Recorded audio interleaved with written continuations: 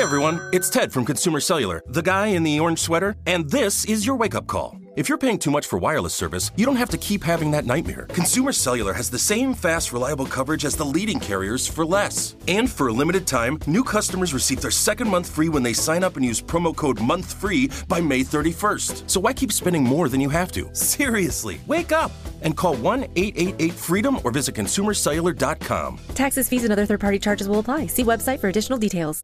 You know that feeling when you walk into your home, take a deep breath, and feel new? Well, that's what it's like to use Clorox Scentiva. Because Clorox Scentiva smells like coconut, cleans like Clorox, and feels like energy.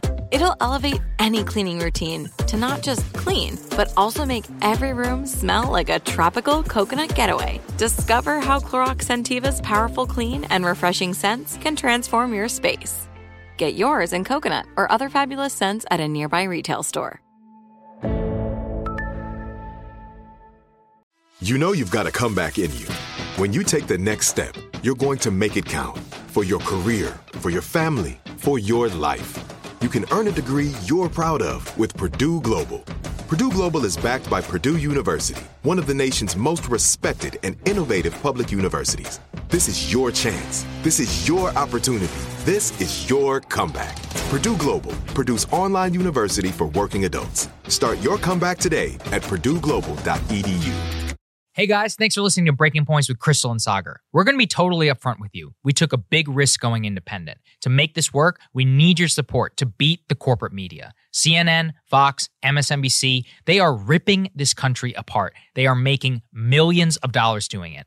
To help support our mission of making all of us hate each other less, hate the corrupt ruling class more, support the show. Become a Breaking Points premium member today, where you get to watch and listen to the entire show ad-free and uncut an hour early before everyone else. You get to hear our reactions to each other's monologues. You get to participate in weekly Ask Me Anythings. And you don't need to hear our annoying voices pitching you like I am right now. So what are you waiting for? Go to breakingpoints.com, become a premium member today, which is available in the show notes. Enjoy the show, guys. All right, guys, we are getting more details of exactly why Jeff Zucker was removed from CNN as their head. This comes from Rolling Stone. And basically the details that we learn here of what was going on behind the scenes with Zucker and his mistress Gollust vis-a-vis the governor of New York at the time, Andrew Cuomo, are exactly what you probably expected. We just have some more specifics that we can layer. Yeah, we've got some text messages and some specifics here that we can bring you. So let's go ahead and throw this tear sheet up on the screen from Rolling Stone.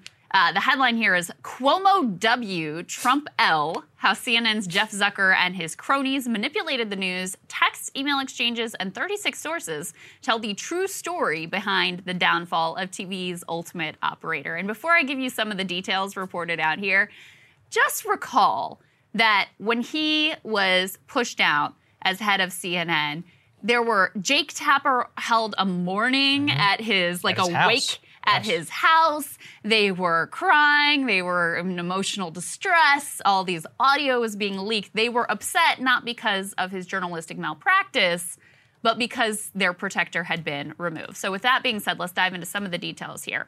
So one of the exchanges they got their hands on was on a day when, in the morning, Cuomo had done one of his press conferences, and Trump had just floated the idea of potentially shutting down travel from the New York, New Jersey area.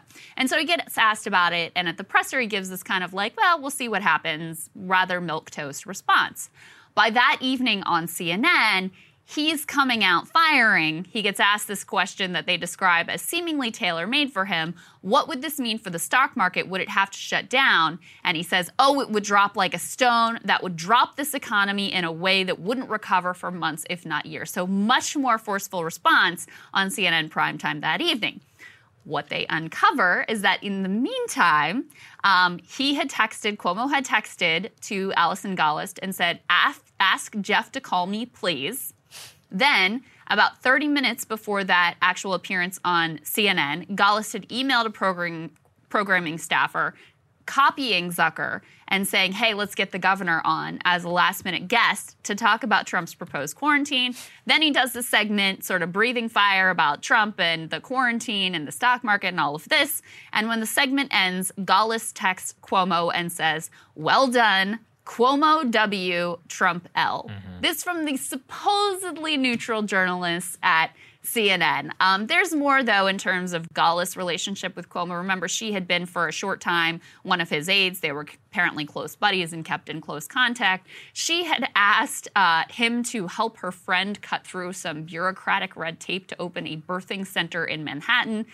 She also asked him for something involving Billy Joel, who'd once hosted a Cuomo campaign fundraiser, and she prefaced that request by saying, I never ask you for favors, but... To which Cuomo replied, yes, you do ask me for favors, and that's okay. It's mutual. One Democratic operative says it was clear she leveraged the relationship with him. There was a consistent exchange of favors between them. So there you go. I think all of this matters, though, once again, because this is the veneer through which you are getting so much of your news and your information are the people who ran these networks and do control, empirically, domestic politics to a very large degree. So the machinations behind the scenes and the way that they posture themselves, market themselves, create themselves into the story, it matters immensely to the information environment. And I think it matters even more because elite corruption, what's allowed and is okay and overseen, and then what is reported on, supposedly scandalized and put in front of you, it's all selective. And when you look behind and you see how they're doing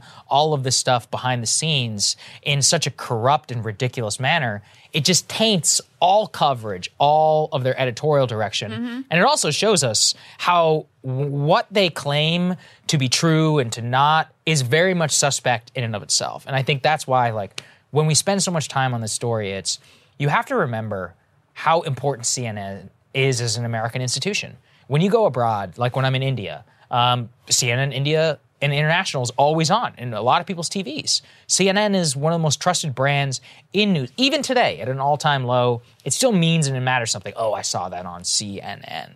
And to see how exactly that's all run and the background of it just pulls back the curtain as to who the exact people are who are delivering you this product that I think matters a lot. It just reveals, I mean, all their like high-minded rhetoric about journalism. Yeah, I know. Like, that's what I mean. That's not what they're doing there. It's a business, right? And they're just running it as like however they can sort of short-term profit maximize, angle in their own little Game of Thrones internal posturing and power plays and those sorts of things.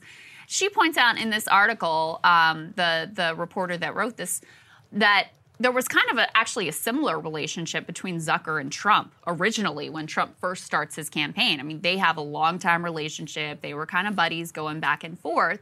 And so originally, Zucker is, kind of propping up Trump and certainly during the campaign giving him tons and tons of exposure. And then when that flipped into this sort of like adversarial relationship, well, that was also great for CNN. No one benefited more from the Trump years as they positioned themselves as a part of the resistance. So, even if you think about before the Trump years, the type of programming decisions that they would make, under Zucker, they went all in on that. Remember that like cruise ship that was stranded and the missing flights and that sort of stuff, which was more, it was like tabloidy, not to say that it wasn't important, the lives that were lost, but in terms of like global geopolitical affairs, there were certainly other stories that were worthy of coverage as well. And they spent days and days and days and days going all in on these certain stories. Why? Because it's not ultimately about like bringing you the best journalistic product and helping educate you and inform you about the world. That's not the game these people are playing whatsoever. And so you see it very clearly exposed in text messages like this, that's the least of their concerns. And then it shows you also in the reaction of their talent to this all being exposed that they're not like sad that there was all this journalistic malpractice going on and outright corruption. They're sad that the guy that was their guy and who was protecting them is gone. It's all just a fake team sport, and we should all just wake up to that reality. Well said. Got an update for you on the case against Julian Assange and the attempt to extradite him to the United States. Of course, you guys know the background here. This prosecution was started under the Trump administration and has been continued under the Biden administration. Julian has been going through and trying to exhaust his appeals to stop this extradition. The very latest is this. Let's go ahead and put this up on the screen from Kevin Gustola, who has been following this very closely. He says UK Supreme Court refuses to hear appeal from WikiLeaks founder Julian Assange in extradition case. It goes to British Home Office for approval. No statement from Assange's defense, but it's likely his team appeals prior district court decision, which could keep him in the UK. Kevin wrote a longer piece on this. I'm going to read from a little bit of it because the legal mechanics are different from here and they're a little bit complex. So he says the Supreme Court maintained that the appeal did not, quote, raise an arguable point of law. That means they sent the case back to the Westminster Magistrates Court. That district court initially blocked the United States government's extradition request on January 4th, 2021. By refusing to grant Assange a hearing, the U.S. government effectively won their appeal. Prosecutors convinced the British courts to disregard concerns that he may be subject to treatment in a U.S. jail or prison that would be oppressive to his mental health. Now, there are additional appeals that Julian can engage in. We'll see whether those ultimately pan out. In particular, what Kevin points to here is, the question that was at play here was just this question of whether the conditions in U.S. prisons were ultimately too cruel. Right. So according to Kevin, he has an opportunity to submit an appeal on the issues of freedom of the press that have not been addressed by the high court yet. So that's likely the next direction that his legal team goes in. Yeah, we were talking about this before. Brits, your legal system is whack. I mean, I'm sure ours is equally confusing from the outside. We're more used to it. I will display my U.S. chauvinism. Ours is not based upon 1,000 years of British common law, okay? Ours is rooted in a much better legal tradition. Ours is inspired by 1,000 years of British common law. Yeah, we've evolved past their idiocy. So, Brits, get your stuff together. I'm sure I'll get a bunch of hate mail for that. That being said, there are still some avenues through which this could go. But I think that this still, at this perilous time, just highlights the threat to press freedom. If you prosecute him, then you set the standard that releasing classified information in and of itself, which is an act of journalism, is a crime. And we can't have that, especially at a time like this with Russia. What kind of Pentagon papers are there inside of the Pentagon that could leak eventually 5-6 years from now about the real intelligence assessments or whatnot? Would they criminalize that? Because it's certainly possible. Yeah. And if that's true, then I'm against this 100%. And by the way, take the merits out of it. WikiLeaks, we obviously focus a lot in the U.S. on what has been leaked about the U.S., but WikiLeaks has leaked on, major governments all around the world. They really don't discriminate in that way. But even putting aside how you feel about what they put out and how they put it out, the Obama administration, they wanted to very much to go after Julian. They hated him too. Right. But they could not see how to build a case that did not also implicate other publishers, Right. Yep. New York Times, anybody. And so they said, we can't do it. Trump, under Barr, took this much more aggressive stance and posture, reportedly even, considering assassinating him, these insane plots. They decided to prosecute him. That was the wrong move. And now the Biden administration is continuing it and continuing to push for his extradition. And the toll that has been taken on Julian as a human being, on his family, is insane and outrageous. And they really do. I mean, we've obviously talked to his brother here a number of times. They really do fear for his well-being and his life. If he's extradited to the U.S., his mental health is extraordinarily precarious.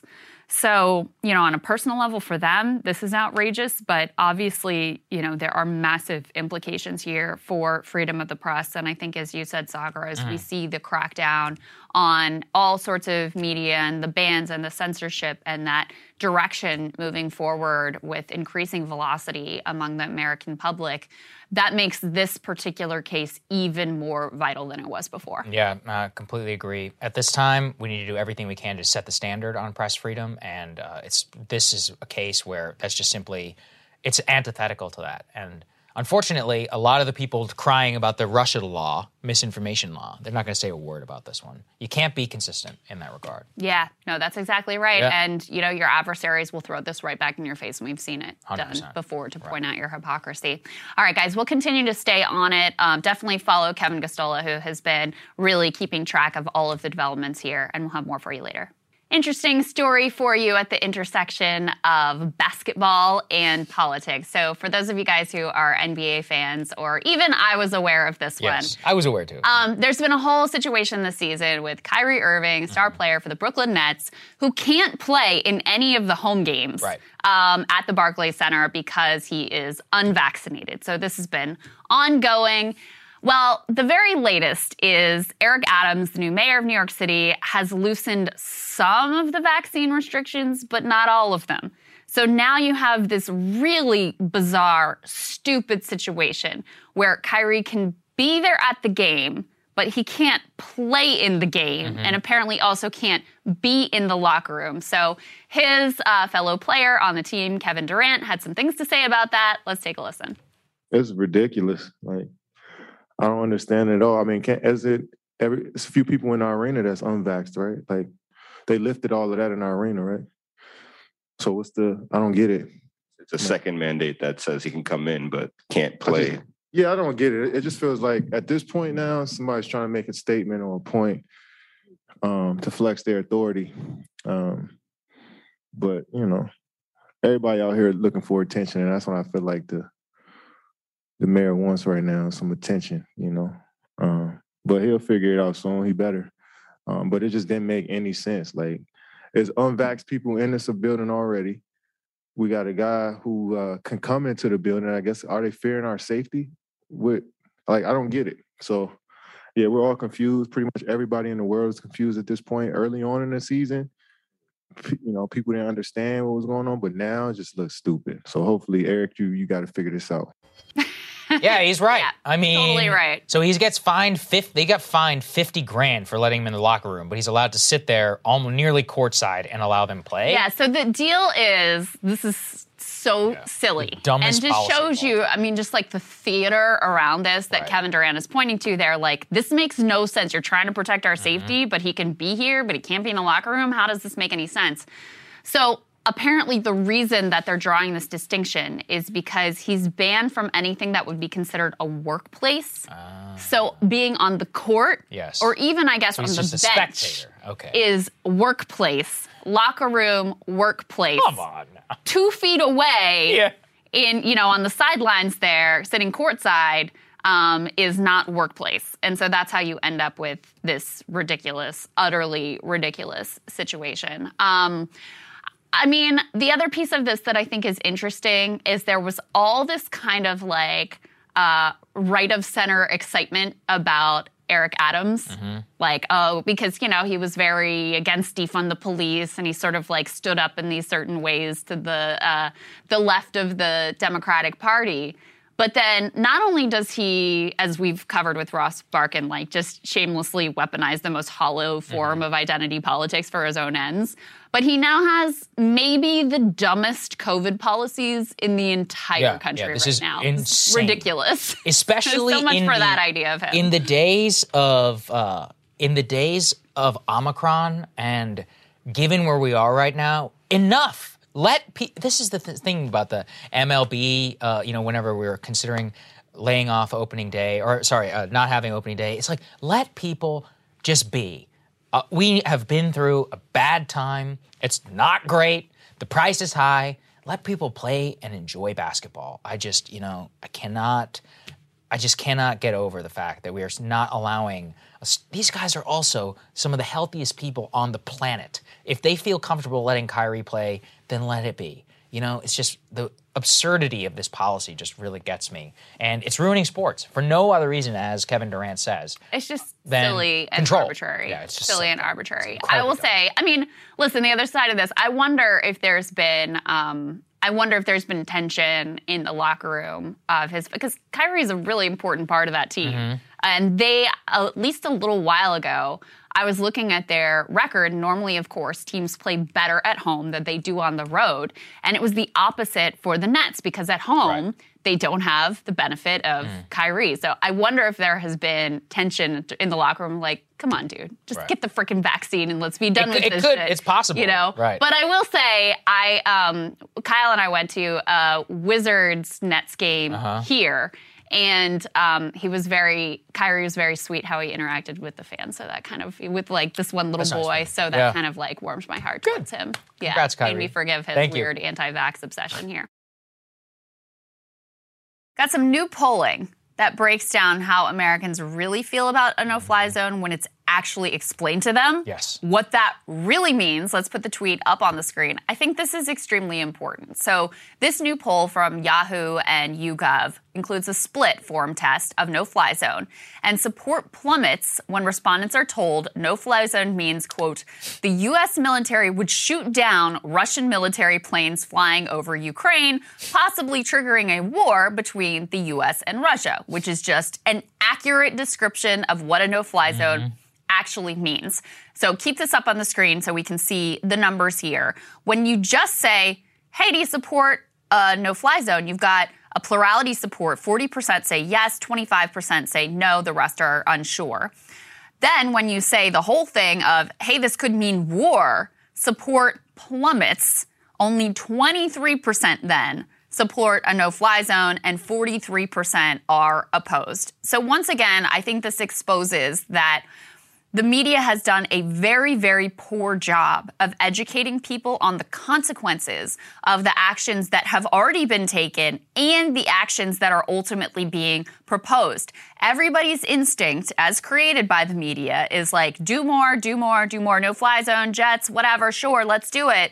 But then there's no explanation of what that actually means. And when you provide it, people are like, oh, hell no thank you to that. Yeah, people are like, wait, what? No, I don't support that at all. I just think this is, again, comes down to education. And look, these things are complicated. I do not blame people for not knowing. It's not your job. It's our job to accurately explain it to you. That is why when we talk about no-fly zones, we say World War III, because that is what it means empirically. If these are situations, or if these are policies we're going to put into place, it requires a war between the United States and Russia. There is no other way in order to describe that. It's just something where I find that we've massaged language to not mean what it really means. And this is all stuff that comes from our hawkish past. You know, when was the last time that the United States implemented a no-fly zone? Most people probably don't know this. It was Iraq and Saddam Hussein, in order to say, oh, well, Saddam Hussein can't, use chemical weapons against his people. Sound familiar? Look, these were a noble policy. He was massacring individuals. But that no-fly zone and all the resolutions and the hawkishness and the posture towards regime change and an outright breaking the seals, so to speak, in terms of use of force against Iraq, set the stage to box U.S. lawmakers in for the 2003 invasion. A lot of people forget that, which is that it was a bipartisan support to institute this no-fly zone, and it actually caused Clinton a lot of problems. There's a famous quote where Clinton says, quote, I wish I could just call the son of a bitch and talk it out to Hussein, but he couldn't because he knew he would be crucified by the press and that the bipartisan hawks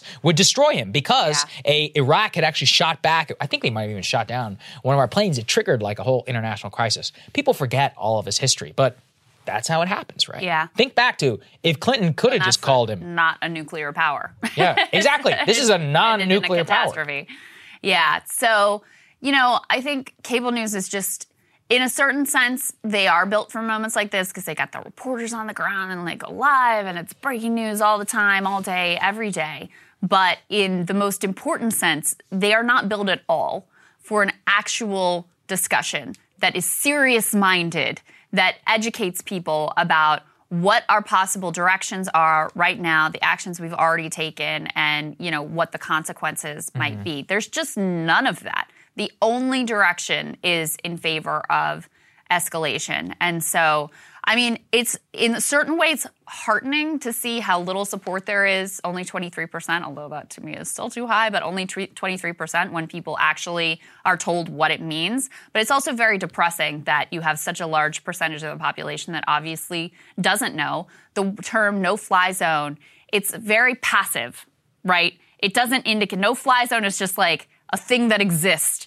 It doesn't indicate any of the actual activities that would have to be undertaken in order to create that no-fly zone. And so you end up with numbers that look like this. Yeah. Some breaking news here on the Hunter Biden investigation. So a couple of top-line things from the New York Times. Number one, a federal investigation into Hunter Biden continues. Let's put this up there on the screen. He had a significant, nearly $1 million tax bill that he had to take a loan out in order to pay and squash some IRS questions about some of his financial liabilities. But the most important one is that emails that were taken off of the Hunter Biden laptop were authenticated by the Justice Department and are being used in this federal investigation for violations of the Foreign Corrupt Practices Act, of foreign lobbying, and all sorts of shady stuff that he was up to.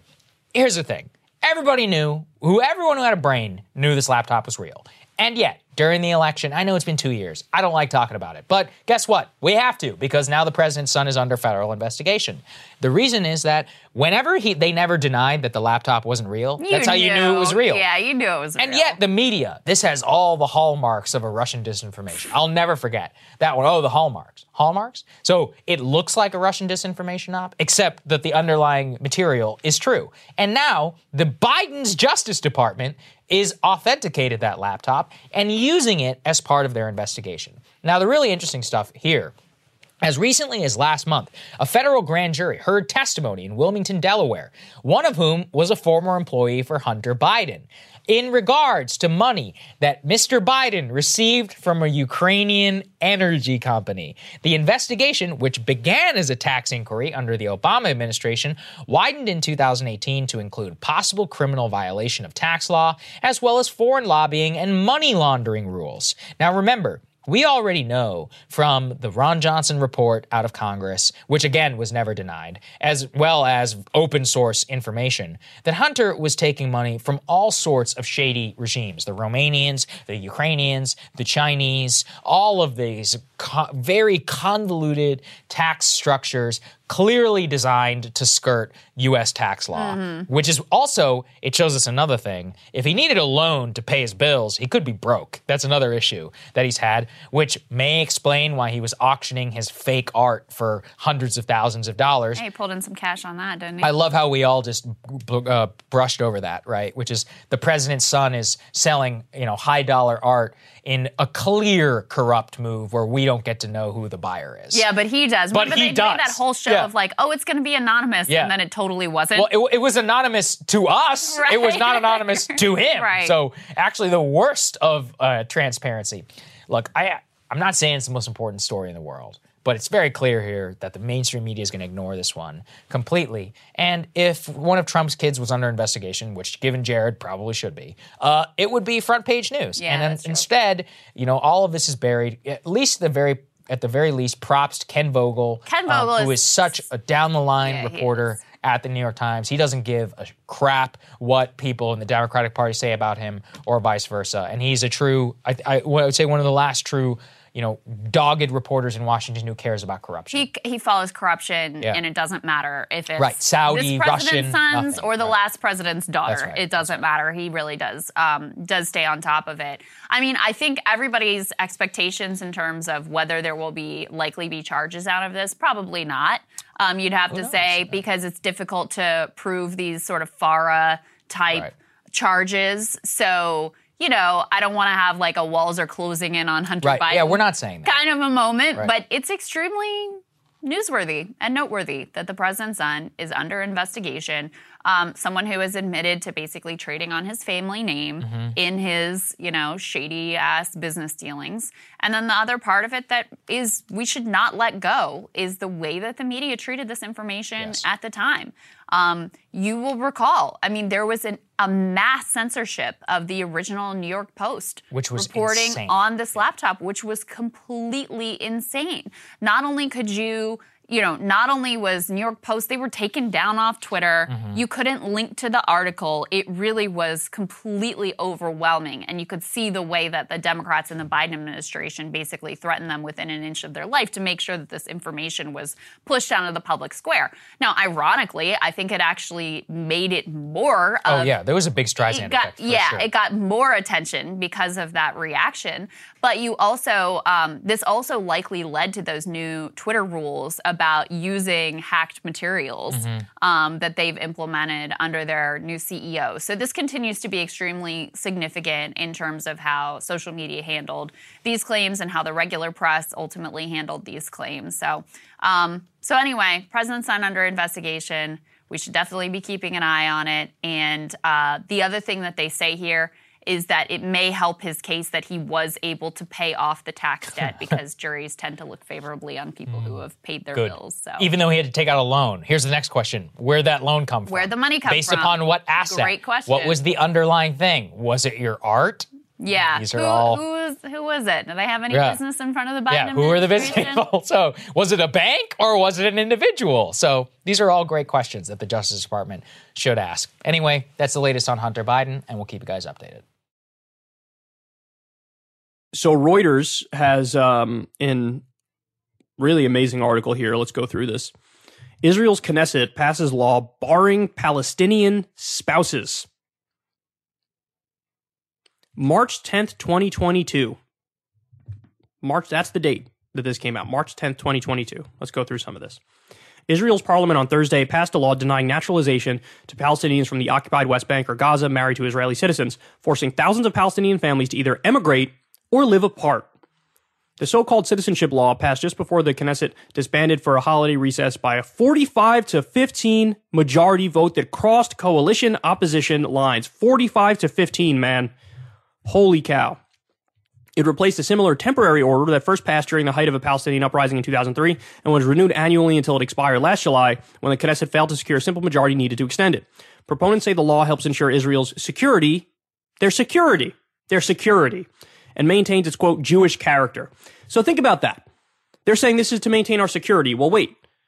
It's just a matter of logic then to say that your argument is Palestinian spouses are, by definition, a threat to security. They are undermining the security of Israel. Well, how are they undermining the security of Israel? Does every single Palestinian spouse pick up a gun and try to go attack the Knesset? No. So what are you talking about? Well, they admitted in the next sentence there, well, we're worried about the, quote, Jewish character of our nation. Oh, are you? So let's draw a parallel here. What if in the U.S. somebody said, I'd like to maintain the European character of the United States of America? You'd be like, whoa, that's weird. That's like ethno-statey, right? Or if somebody said, I'd like to maintain the Christian character of our nation. So, we'd like to ban any American citizen from marrying a Buddhist, a Hindu, a Muslim, a Jew, etc. You can only marry Christian. So we're dealing with admissions here of an ethno-state, or at the very least, some sort of a religious theocratic state.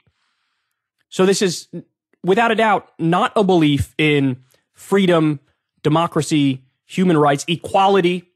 It's spitting in the eye of the idea of equality. Hey, if all people are equal, you can marry whoever you want, and it is what it is, it's totally fine. No. They're saying, you're not allowed to marry a Palestinian. We're going to ban that. They say some Knesset members said it was intended to prevent a gradual right of return for Palestinian refugees who were driven from their homes or fled during the 1948 war surrounding Israel's creation, all while Israel prepares to take in thousands of Ukrainian refugees. Wow, would you look at that? The state of Israel is Jewish, and so it will remain, said Simcha Rothman of the far-right religious Zionism party, a member of the opposition, who brought the law forward with Interior Minister Ayelet Shaked.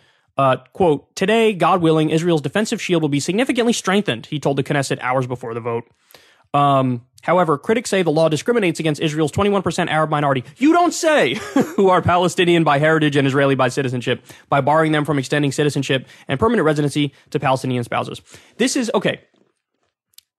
like an anti-miscegenation law in 2022. That's what this is. So that's when, they say, white people and black people can't intermarry. We're against intermarriage. That's what this is. They're saying, look, an Israeli and a Palestinian, a Jew and a Muslim can't have it. Not going to allow it. And again, what's astonishing to me is, I saw this article on Twitter, talking about it now, covering it. This gets no reaction. I don't see much outrage over this. I don't see much talk about this. People are just like, yeah, that's Israel doing Israel things. Yeah, but maybe that's a problem. Especially when you have Israel and the U.S. and the West in general, we love to suck ourselves off and talk about just how much we believe in democracy and human rights. I mean, they say only democracy in the Middle East. Does this look like the action of a democracy that believes in freedom and equality and justice? Is how this looks like? No, this is laws that exacerbate the current state of apartheid that we have there. I mean, we're talking about second-class citizenship. That's what we're talking about. We're talking about you don't have the right skin tone, you don't have the right religion, you don't have the right ethnicity, background, and upbringing in order to be considered an equal here. And so we're going to codify that into law. So I don't want to hear anything about, the U.S. and Israel and the West sucking itself off about just how high and mighty we are when this stuff is happening right underneath our noses, and basically nobody's talking about it. We're the only people who are talking about it. And understand something, guys, because they frame it all from security and a defensive posture. That's how they talk about it. Every single aggressive, excuse me, I just hit the camera and shook it. Every single aggressive and imperialist and offensively violent nation in history always plays the victim as they're doing it. Always. It always happens. It always happens. It always happens. In fact, that's one of the only ways you can mobilize to get people to back such atrocious things. Because if you look at them for what they are, it makes you feel like you're a piece of shit. So you cloak everything in, well, we have to do this for defensive reasons and for self-protection reasons, and that's why we have to be disgustingly against equality, and we have to support modern-day anti-miscegenation laws, because if we don't do that, we won't survive as a people.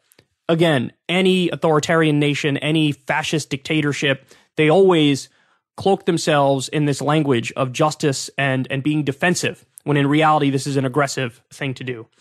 So it's just incredible, just absolutely incredible, man. It doesn't get any worse than this. And again, I don't see much talk about it. Hey guys, our friend Marshall Kosloff, he's going to be conducting interviews with experts and newsmakers for us here on the Breaking Points channel. We're really excited. Yep, here it is. Hey, Breaking Points. Marshall here. We are joined by Jules Terpak. She's a TikTok creator who last week was invited to attend a briefing the White House put on for TikTok creators to talk about the war in Ukraine, disinformation, and all those broader topics. This got a little controversial after the fact because some people thought, on the one hand, it's a little silly to talk to TikTok people and not people in the news media. On the other hand, some defended the idea, saying, hey, we should talk to people who could talk to different audiences. As Breaking Points people know, not everyone is watching CNN. So Julia, let's just start by, what did you think about, at a background level, the idea of talking to TikTokers about a literal war?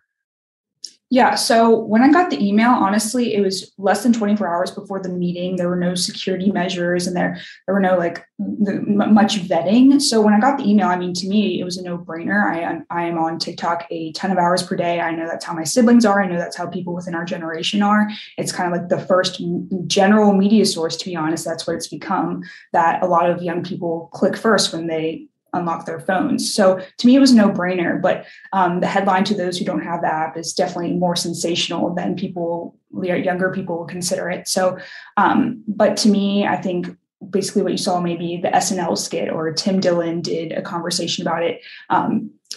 People have this preconceived notion of what TikTok is. Maybe it's prank videos or maybe it's dance videos, but every single person of the 30 there, except for maybe 2, are those who are doing commentary or reporting like content on current events and culture. It wasn't like 15-year-olds there, even though like age doesn't necessarily matter. I think the median age was probably closer to 30. And there were freelance journalists there who utilized TikTok, like probably 10 to 15 of those were freelance journalists who utilized TikTok.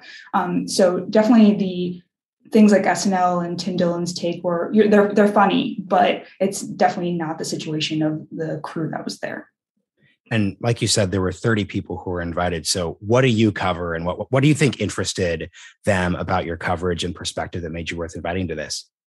Yeah, so what I do is mostly commentary content, and it's on digital culture as a whole. One of my most recent videos that I think really got me into there was about Gen Z and misinformation. Something like infographic Instagram is really tied to how Gen Z consumes basically world news and current events, and kind of I did a take on that about how that's harmful in a lot of ways. It's, a lot of high schoolers behind these accounts who aren't vetting the information, and how still, even though we are digital natives and think that we know all when it comes to how we intake information on the internet, it's definitely not the case exactly. And that was my biggest point there, is why I went. It was wanting to hear their takes on misinformation, disinformation, and how to approach that. Yeah. Speaking of what was the White House's take that they gave you, and who from the White House actually spoke to you? Yeah, so the White House press secretary, Jen Psaki, was there, as well as the National Security Council advisor, Matt Miller. Jen Psaki wasn't originally supposed to be there. She was like, I heard about this and I wanted to jump in, which of course, that's pretty cool.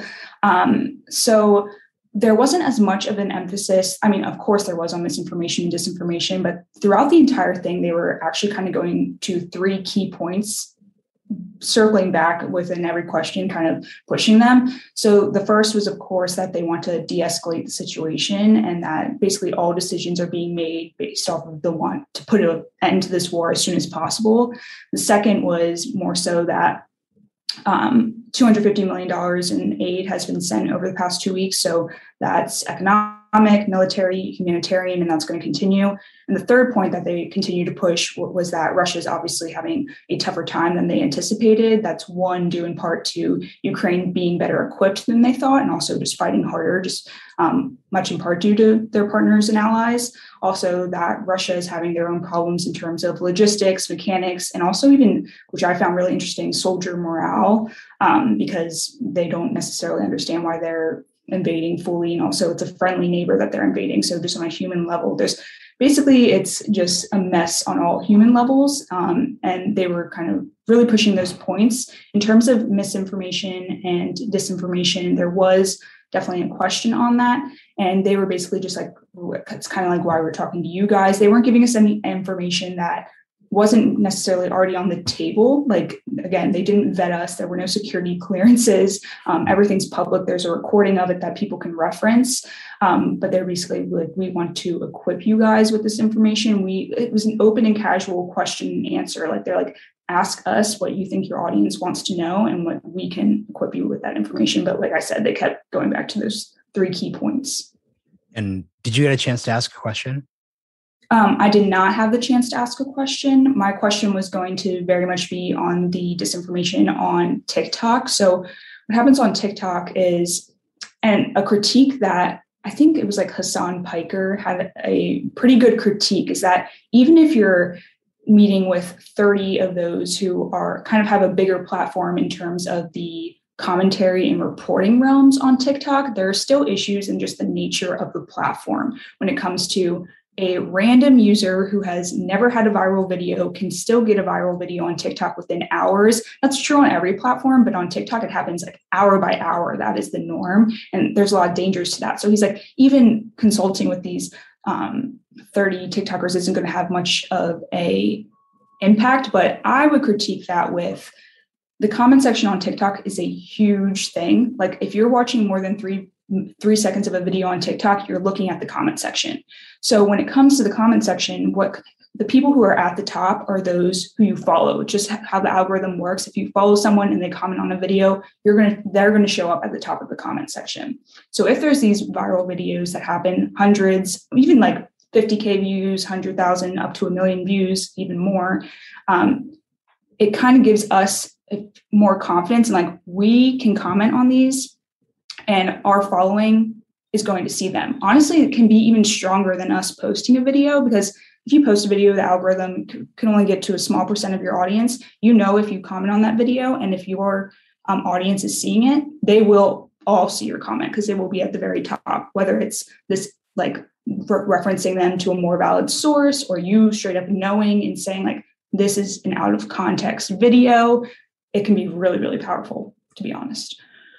And something I'm curious about, this is the Breaking Points audience. So when people hear the words disinformation, misinformation, it's probably going to trigger thoughts of, wait, this is like when they said from the White House that Spotify should fact check Joe Rogan or engage in other acts of censorship. I know that you have like thoughts on that specific issue too, but are a little, like, I think, separate from how the White House sees the issue. How would you differentiate misinformation and disinformation in a war context from the US-centric culture wars that we just wrapped up last month?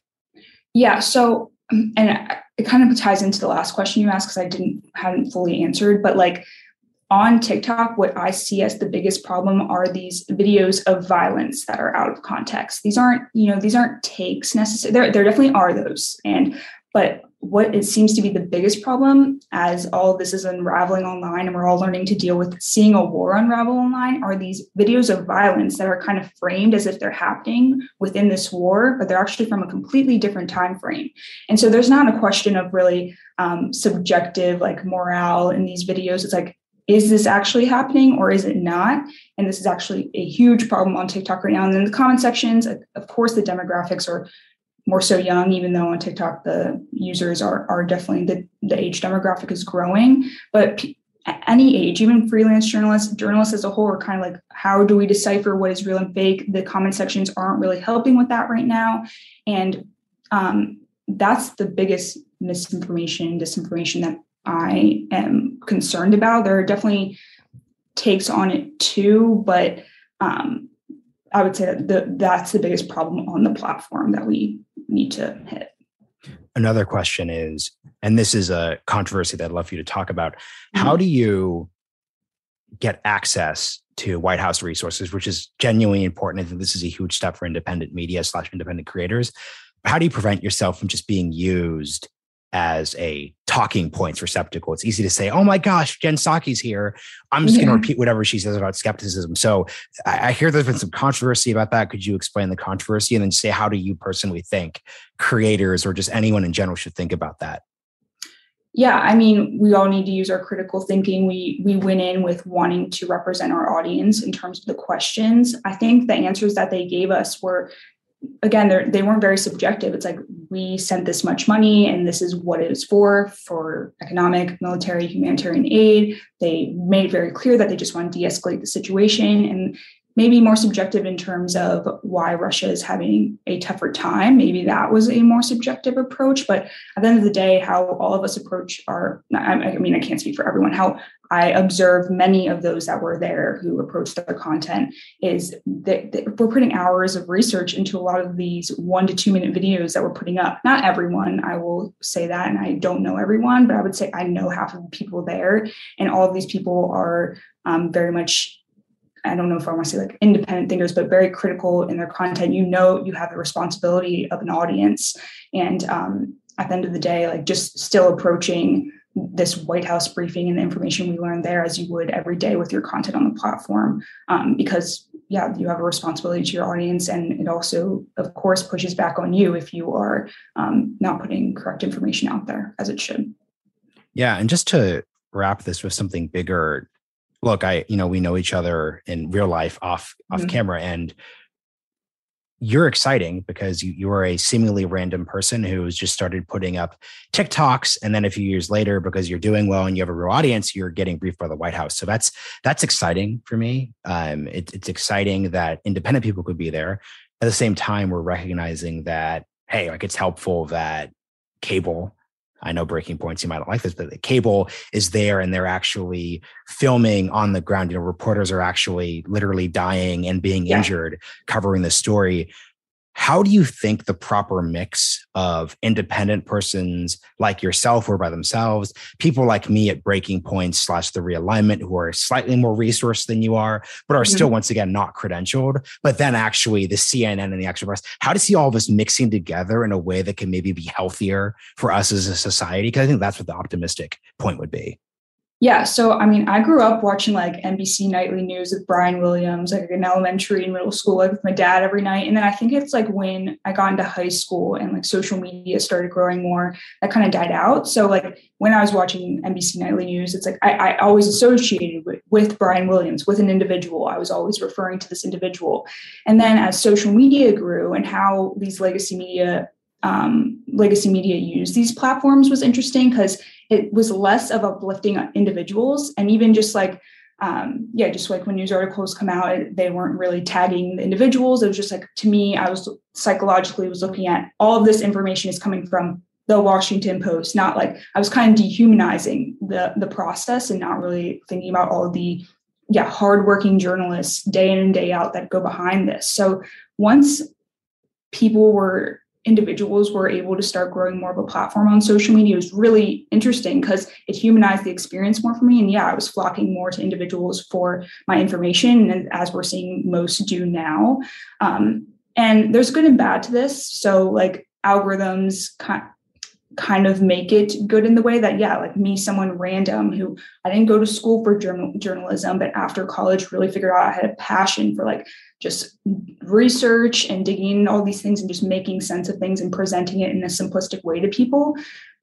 Traditionally, it would have been extremely hard from where I was at, healthcare supply chain, to get into a field like this. Like, it's kind of beautiful that, yeah, social media can allow this for people, breaks those barriers. But it also, there's within legacy media and, yeah, those who are more equipped with resources have the barrier that is actually good when it comes to checks and balances, which is a lot of those on whether it's on TikTok or on YouTube or on Twitter, whatever, don't necessarily have those checks and balances. And that, it's good and bad. Like, mostly I would say good. It can be bad in the way that like there's authenticity taken out throughout the course. There can obviously be politics involved, especially with legacy media and those who own it and like all maybe the ads and everything. But I still see those issues are prevalent within independent media when it comes to trying to play into an algorithm. And also, yeah, like you have to get sponsors as well to sustain yourself, and it can be tough. So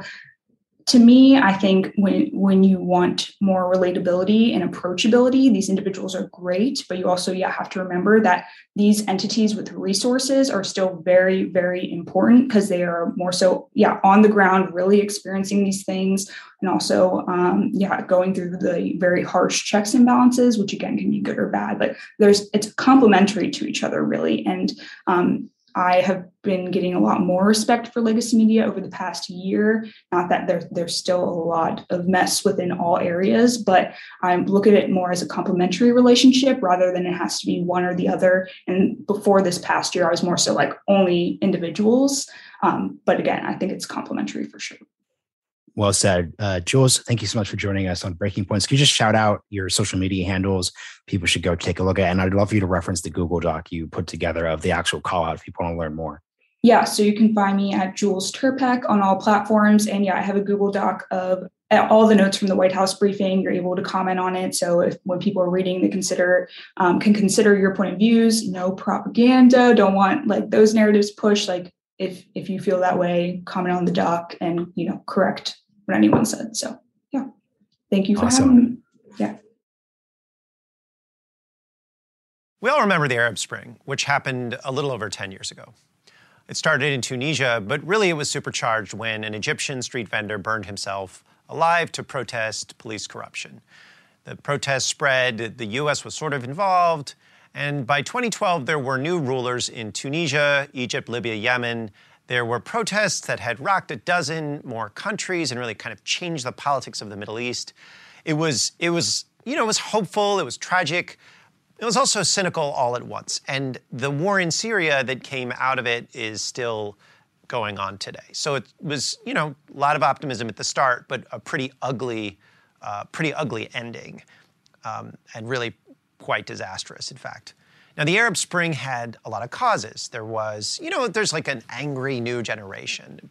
It's basic stuff we understand, like people wanted a more responsive politics, frustration with corruption.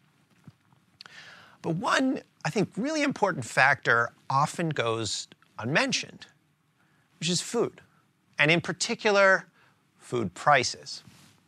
So in the second half of 2010, global food prices increased by about a third. And there were a lot of reasons for this. So in food-producing countries, there were a bunch of problems, like there were fires in Russia, heavy rains in Canada, Australia had floods, Argentina had a drought, and all of these things drove down crop yields, which in turn drove up food prices, including food prices across the Middle East. The consequence was the Arab Spring. Food matters. So that's what I'm going to talk about today. Food prices, the geopolitics of food, and the food business. I'm Matt Stoller. This is another big breakdown. Now, I want to start with a quote from Lester Brown, who's the president of a think tank called the Earth Policy Institute.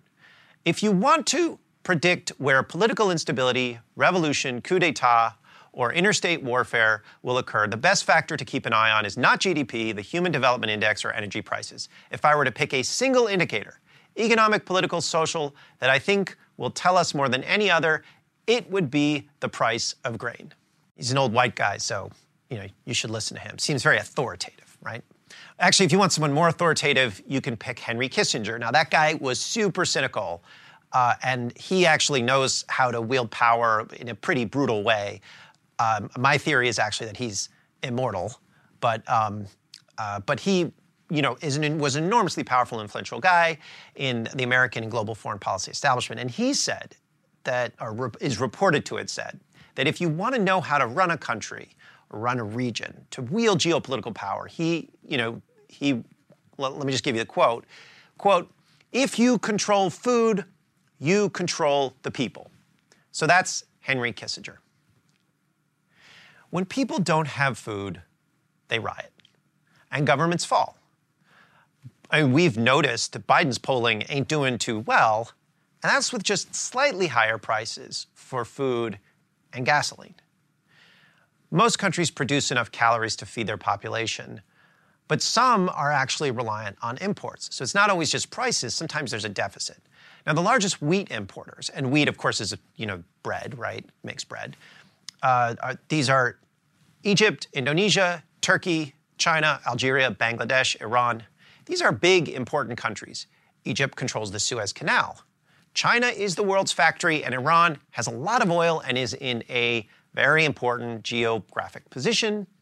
And it has the ability to basically shut down oil flows from the Middle East if things get really bad. Now, food riots in these countries can be pretty dangerous. And that's, of course, not to speak of the suffering that will go on when people go hungry globally, especially in poorer countries. So with that, let's talk about the war in Russia and Ukraine. And that war has driven wheat prices to a record high. Ukraine is known as the breadbasket of Europe. The European Union gets over half of its corn imports, around a fifth of its wheat imports, and almost a quarter of its vegetable oil imports from Ukraine. Vegetable oil goes into lots of processed foods, so it's pretty important. Ukraine and Russia account for about 30% of the world's traded wheat. Now, that's not all the wheat in the world. A lot of countries grow wheat domestically, and then they consume it domestically. But some wheat is traded for countries that have a net calorie deficit in terms of what they produce. That is traded wheat. And that traded wheat has been taken off the market. Now, it's not just that sanctions and war are stopping the purchase of these crops. It's also that ships just can't move the crops with a war on. The ports are closed. People are shooting at ships. It's a problem. Now, aside from wheat, Ukraine is a key exporter of all sorts of grains, like and basic foodstuffs like corn, sunflower oil, barley. And Russia is a significant producer of inputs to food, fertilizers like potash, as well as natural gas, which is a large input for nitrogen fertilizers. Producing fertilizers is almost like refining natural gas. Now, the U.S., for example, we import about a fifth of our nitrogen fertilizers and 11% of our potash fertilizers from Russia and Belarus. And Belarus is an ally of Russia. It recently announced that it won't be exporting potash for now, thank you very much. There are alternative sources of supply for food and for these fertilizers for countries that import it. Russia and Ukraine aren't the only exporters of grain. It's 30% of traded wheat, but there are others. There is the U.S., Canada, Argentina, Australia, India, Brazil. They all grow a lot of wheat, as does China, though China is actually a net importer. But across the world, in a bunch of these grain-growing regions, there are problems. Everyone's dealing with high fertilizer and energy costs. Obviously, Russia and Ukraine are in a war. Argentina is in a severe drought, which causes problems both for growing crops, but also transporting them through rivers. Canada is recovering from a drought, and it's tight on reserves. There's dry conditions in Kansas, which is sort of the important wheat-growing region in the U.S. And this is not a headline that you want to see right now. China is having trouble with its winter wheat production. And you don't want to see news like this either.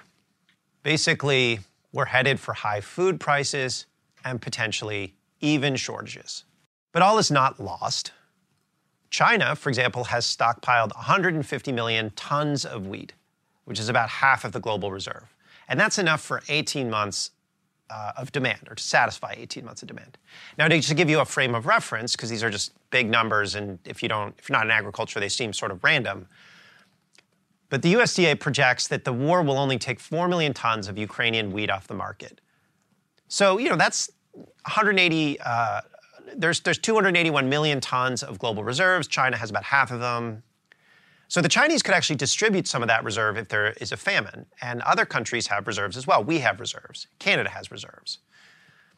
Also, let's not forget about this, and this is probably the most important part of the story. Other nations, including the U.S., can actually put more land under the plow to grow more grain. The U.S., we're a big exporter of grains, the number 2 exporter of wheat after Russia. And we can put a lot more land under cultivation if we want to do that. But it's not clear that that's happening.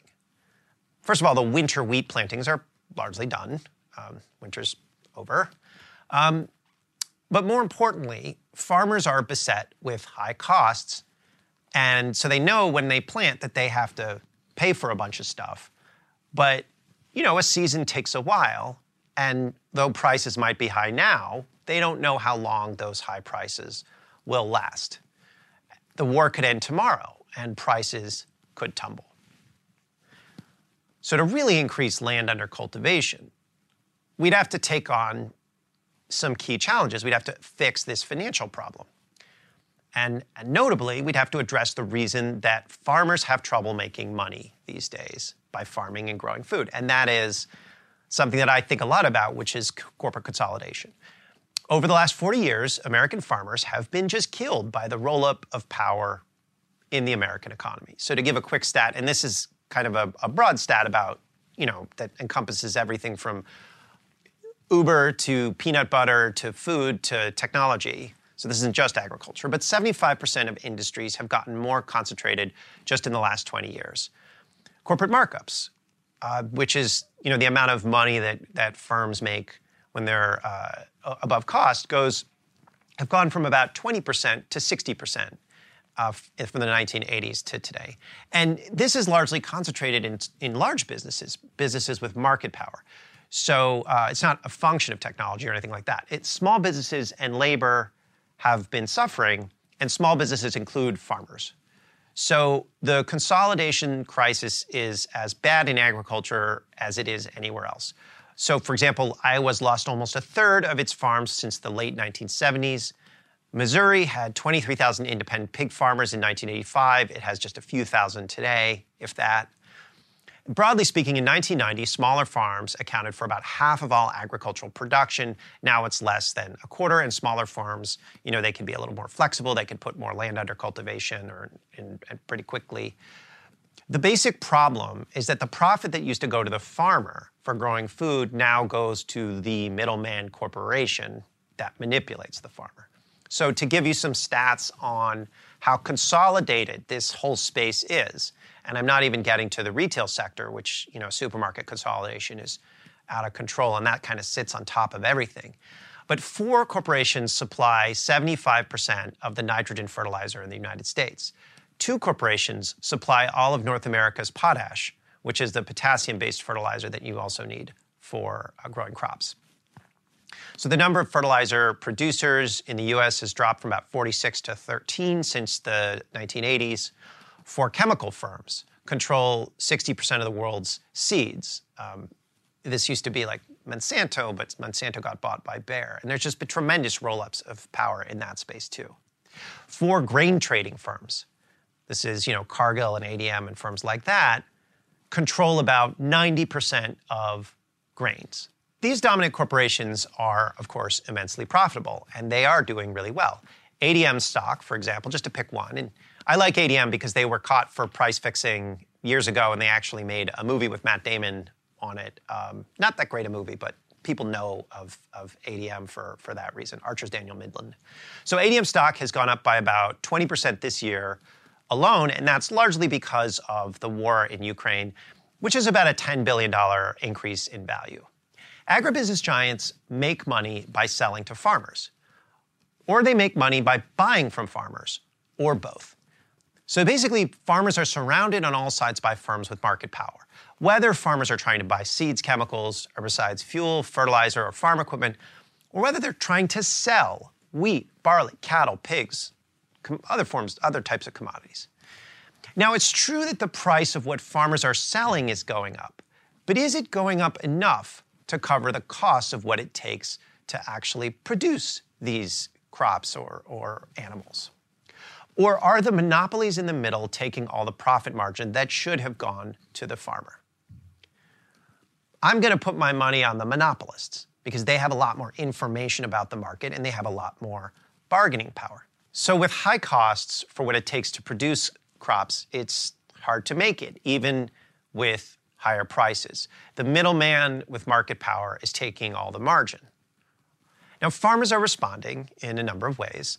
Some are experimenting with ways of producing crops that use less fertilizer. Like there's something called precision agriculture, which involves taking very detailed maps of their farms and very specific ways of applying chemicals. Of course, this relies on, buying data from dominant firms as well. So there's monopoly or market power involved here. And farmers are increasingly trying to grow cover crops. These are plants that maintain fertility in the soil. They can kind of be a little bit of a substitute for using lots of fertilizers. And but the thing is these sort of stopgaps probably won't be enough. We have, like it or not, an industrial food system, and you just need fertilizer and pesticides to grow the food that we need. And it's really expensive to buy the inputs to do that right now. The net effect is that some farmers are losing money, even at the extremely high prices they are getting for their crops. And that's a problem. High prices should be a signal to produce more. And if you're losing money despite high prices, you're not necessarily going to produce more even when we need it. So the Department of Agriculture expects farm income to drop 7.9% this year. That's down $9.7 billion. That's basically, it's off of $130 billion, something like that, in total farm income. And that drop is happening because, among other things, higher fuel and input costs. So even though you would think that farmers could put a lot of land into growing food to stop starvation with high prices, monopolistic business practices means that it sometimes isn't worth it for the farmer who is trying to figure out what to plant. And while I've talked about the US, these agribusiness giants are global, so the story isn't necessarily that different in other countries. Now, the final problem has to do with not what's on the farm, but getting that farm product to other countries. So it's shipping, the supply chain mess that we've been dealing with for the last few years. The big shipping firms who control the export and import trade don't think it's profitable enough to carry food from the US to other countries. It's so bad that steamship lines simply refuse to carry food. Boxes of agricultural commodities aren't moving, and that's angering farmers and food processors. Now, why wouldn't carriers want to bring US exports? I mean, that's what they do. That's what a carrier is. They move things, and they charge a fee for it. Well, this also has to do with consolidation. The ocean carrier industry is insanely concentrated, and just 3 carrier alliances manage 80% of global container ship capacity and 95% of the pivotal east-west trade lines. That's basically going from China to the west coast of the United States. Now, because of this consolidation, prices for carrying containers are extremely high, up to $15,000 to $20,000 per container, particularly on the lucrative route from China to the west coast of the United States. And that's because the value of what they're carrying is basically determines the price of the container, or of moving the container. So carrying electronics or other forms of high-value machinery from China to the U.S. is quite profitable. But carrying bulk commodities from the U.S., bulk commodities like food, isn't actually, it's not that profitable. Exporting a box from the U.S. full of grain is just $1,000, $500, something like that. Now, normally this wouldn't be that big a deal, right? I mean, if the price is different, who cares? You have to both import and export. If you take a box from China to the U.S. and then you unload it, you want to take that box and load it full of something when you're carrying it back And if you make less money carrying it back on the export side, it's not that big a deal. But the asymmetry is so big right now. It's so much more profitable to bring something from China to the U.S. than these bulk commodities from the U.S. to the rest of the world, that the time it takes to turn these ships around and move these containers out to the Midwest and load them full of grain, it's just not worth it to do it. So these carriers have been turning around immediately after dropping their cargo in Los Angeles, Long Beach. And they just take a bunch of empty boxes to get back to China as quick as possible so they can grab another load of electronics. And the net effect of this is that the U.S.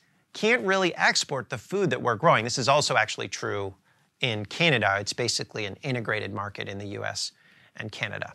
If there were a bunch of smaller steamship lines, you would assume that some of them would have expertise and they would differentiate themselves by being agricultural bulk commodities exporters, and they would use some of the smaller ports and maybe smaller ships to do that. And this is, in fact, what we used to have. We had different steamship lines that did different things. But now we basically just have 3 alliances, and they all want to do the same thing, which is bring electronics back from China. So this is actually a fundamental problem with the structure of the industry. It's also a problem with regulation, which I'm going to get to. Now, here's the good news. Policymakers are actually noticing the problem, and they are starting to act. And I would say actually these series of problems, not just one problem. The USDA, for instance, just put $250 million into grants for new fertilizer production. So they want to, one way of getting more competition is just to finance new competitors. And that is actually similar to what they did a few months ago, where they said we're going to provide grants for new meat packers to challenge the dominant meat packer oligopoly. They also put out a request, and this is where actually you come in if you want to help. The USDA put out a request for input from farmers or anyone else, public, on the consolidation problem. So the USDA said, tell us whether you think there's a problem with retail, with seeds, or with fertilizer. Now, anybody can comment. Doesn't matter who you are. You could be a farmer or not. Whatever you do, you could eat food. If you eat food, you can offer a comment. I've put a link to the USDA request in the description of this video, and you can just follow that, and there are instructions on how you can weigh in. So if you want to give the government some of your thoughts, you want to give the government a piece of your mind, you should go ahead and do that. Don't be shy. And on shipping, there's legislation in Congress that would actually fix this situation. It's called the Ocean Shipping Reform Act. There's a couple of pieces. That's kind of the main one. And this law would mandate that carriers have to carry both imports and exports. It's already passed the House. It's sitting in the Senate. It'll probably move in some form or fashion. Everyone kind of knows that we have a really big problem with our supply chains. And so it's kind of like behind the scenes, not behind the scenes, but it's one of those bills that isn't a culture war soccer ball that people can kick around, but it's super important, and so no one's paid attention to it, but it is moving. Now, there are other really obvious things to do. Like, for example, we could stop turning corn into ethanol, which is stupid, expensive, and it's wasteful. It's especially stupid right now when you can make a lot of money selling corn, right? Like ethanol is kind of a subsidy to farmers, particularly in Iowa, but they don't need the subsidy right now because they could just sell their corn. But more broadly, we actually need to look back at our food supply system and, kind of in total, and find ways of making sure that family farmers get reasonable prices for crops without having to deal with agribusiness monopolists interfering in the market and creating so much volatility. We need to make price signals actually mean something so that when prices go up, there's more land put under cultivation. Now, during the New Deal, we had such a system. So this was in kind of the 1930s to roughly the 1970s. Before that, we had a similar dynamic where the agricultural system wasn't particularly rational, and you had overproduction and underproduction, lots of waste of land. So in the New Deal, we created something called supply management. And supply management basically had the government manage swings in commodity prices and make sure that farmers could make a reasonable return by putting land under cultivation, but wouldn't overproduce and wouldn't actually, they would have incentives to make sure that they manage the land so it could continue to produce crops. And we can return to models that worked like that. We know how to do this. So to summarize, the global food supply problem, we're in a really dangerous position right now. And in the next year or two, we actually could have famine all over the world. Maybe political instability as well. Certainly political instability if you have famine. Now, it's not going to happen in the US. We'll face higher prices. But elsewhere, it could be really awful. And as we know, elsewhere often doesn't stay elsewhere for that long. But the thing is, none of this is inevitable. We don't have to let millions starve or see political instability due to food shortages. We don't have to see farmers go bankrupt when they could make a lot of money growing crops. We know how to fix this. We know how to prevent famines. We have reserves. We can also produce more food. And if we break up agricultural monopolies and make it profitable for farmers to grow crops, they will. If we make it possible to export more food, instead of sending ships full of empty containers that could otherwise be carrying grains, then that's what our ocean carriers are going to do. We'll export food. It's really addictive to imagine catastrophe. I see this a lot, right? There's going to be huge famines. And on the brink of what could be nuclear war with scenes of shelling and chaos all the time, it's easy to imagine catastrophe. And social media doesn't make it any better. It makes it a lot worse. It's polarizing. If it bleeds, it leads supersized times 1,000, right? Remember, though, throughout history, things always seem to be falling apart, right? In the 50s, people were, little kids had to hide under desks and drills to see if there was going to be an atomic war. So it always kind of seems like things are falling off the edge. But, we always seem to be able to muddle through. In fact, often we're able to address problems before they become catastrophes. We're a fantastically wealthy country with magnificent technology and enormous state capacity. So we can address really bad situations like the one we're in today or the one the globe is in today. And that's what I think about the food situation. It's really dangerous. It's not looking good, but we don't have to panic. We should just use this moment to grow more food temporarily and more broadly to look back and think about how to fix our food systems. If we do, then we won't have a famine over the next couple of years. And besides that, we'll have flourishing rural towns once again. If we don't, well, it could be like the Arab Spring, only this time it's not going to even be with the optimistic beginning. Thanks for watching. If you'd like to know more about big business and how our economy really works, sign up for my Market Power Focused newsletter, Big, which you can find below in the description of this video. Have a good one. If a new house is on your wish list in the next 5 years, grow your savings faster and experience your dreams with an Ohio Homebuyer Plus account from Kemba Financial Credit Union. A savings account specifically designed to save for a new home where you can earn 7% APY, a $500 matching bonus, and a $1,500 mortgage closing cost credit. Learn more at Kemba.org. Offer expires March 31st, 2025. APY equals annual percentage yield. Restrictions apply. NMLS 292230. Equal housing lender. Federally insured by NCUA. What's up, y'all? Janice Torres here. And I'm Austin Hankwitz. We're the hosts of Mind the Business, Small Business Success Stories, a podcast presented by iHeartRadio's Ruby Studios and Intuit QuickBooks. Join us as we speak with small business owners about the tools they use to turn their ideas into success. From finding that initial spark of entrepreneurship to organizing payments and invoices, we've got you covered. So follow and listen to Mind the Business Small Business Success Stories on the iHeartRadio app or wherever you get your podcasts. Hey, have you ever used Cheapo Air? For years, and I really like it. With Cheapo Air, you can book online, use their app, or even over the phone. They've got great prices on over 500 airlines and millions of accommodations. They're my go-to for travel planning. And if you join their Club Miles program, you can earn points to save on the cost of your travel. Book on the app, and you get double points. Sounds like it's time I tried Cheapo Air. Call Cheapo Air at 855-247-3279 or visit cheapoair.com/podcast.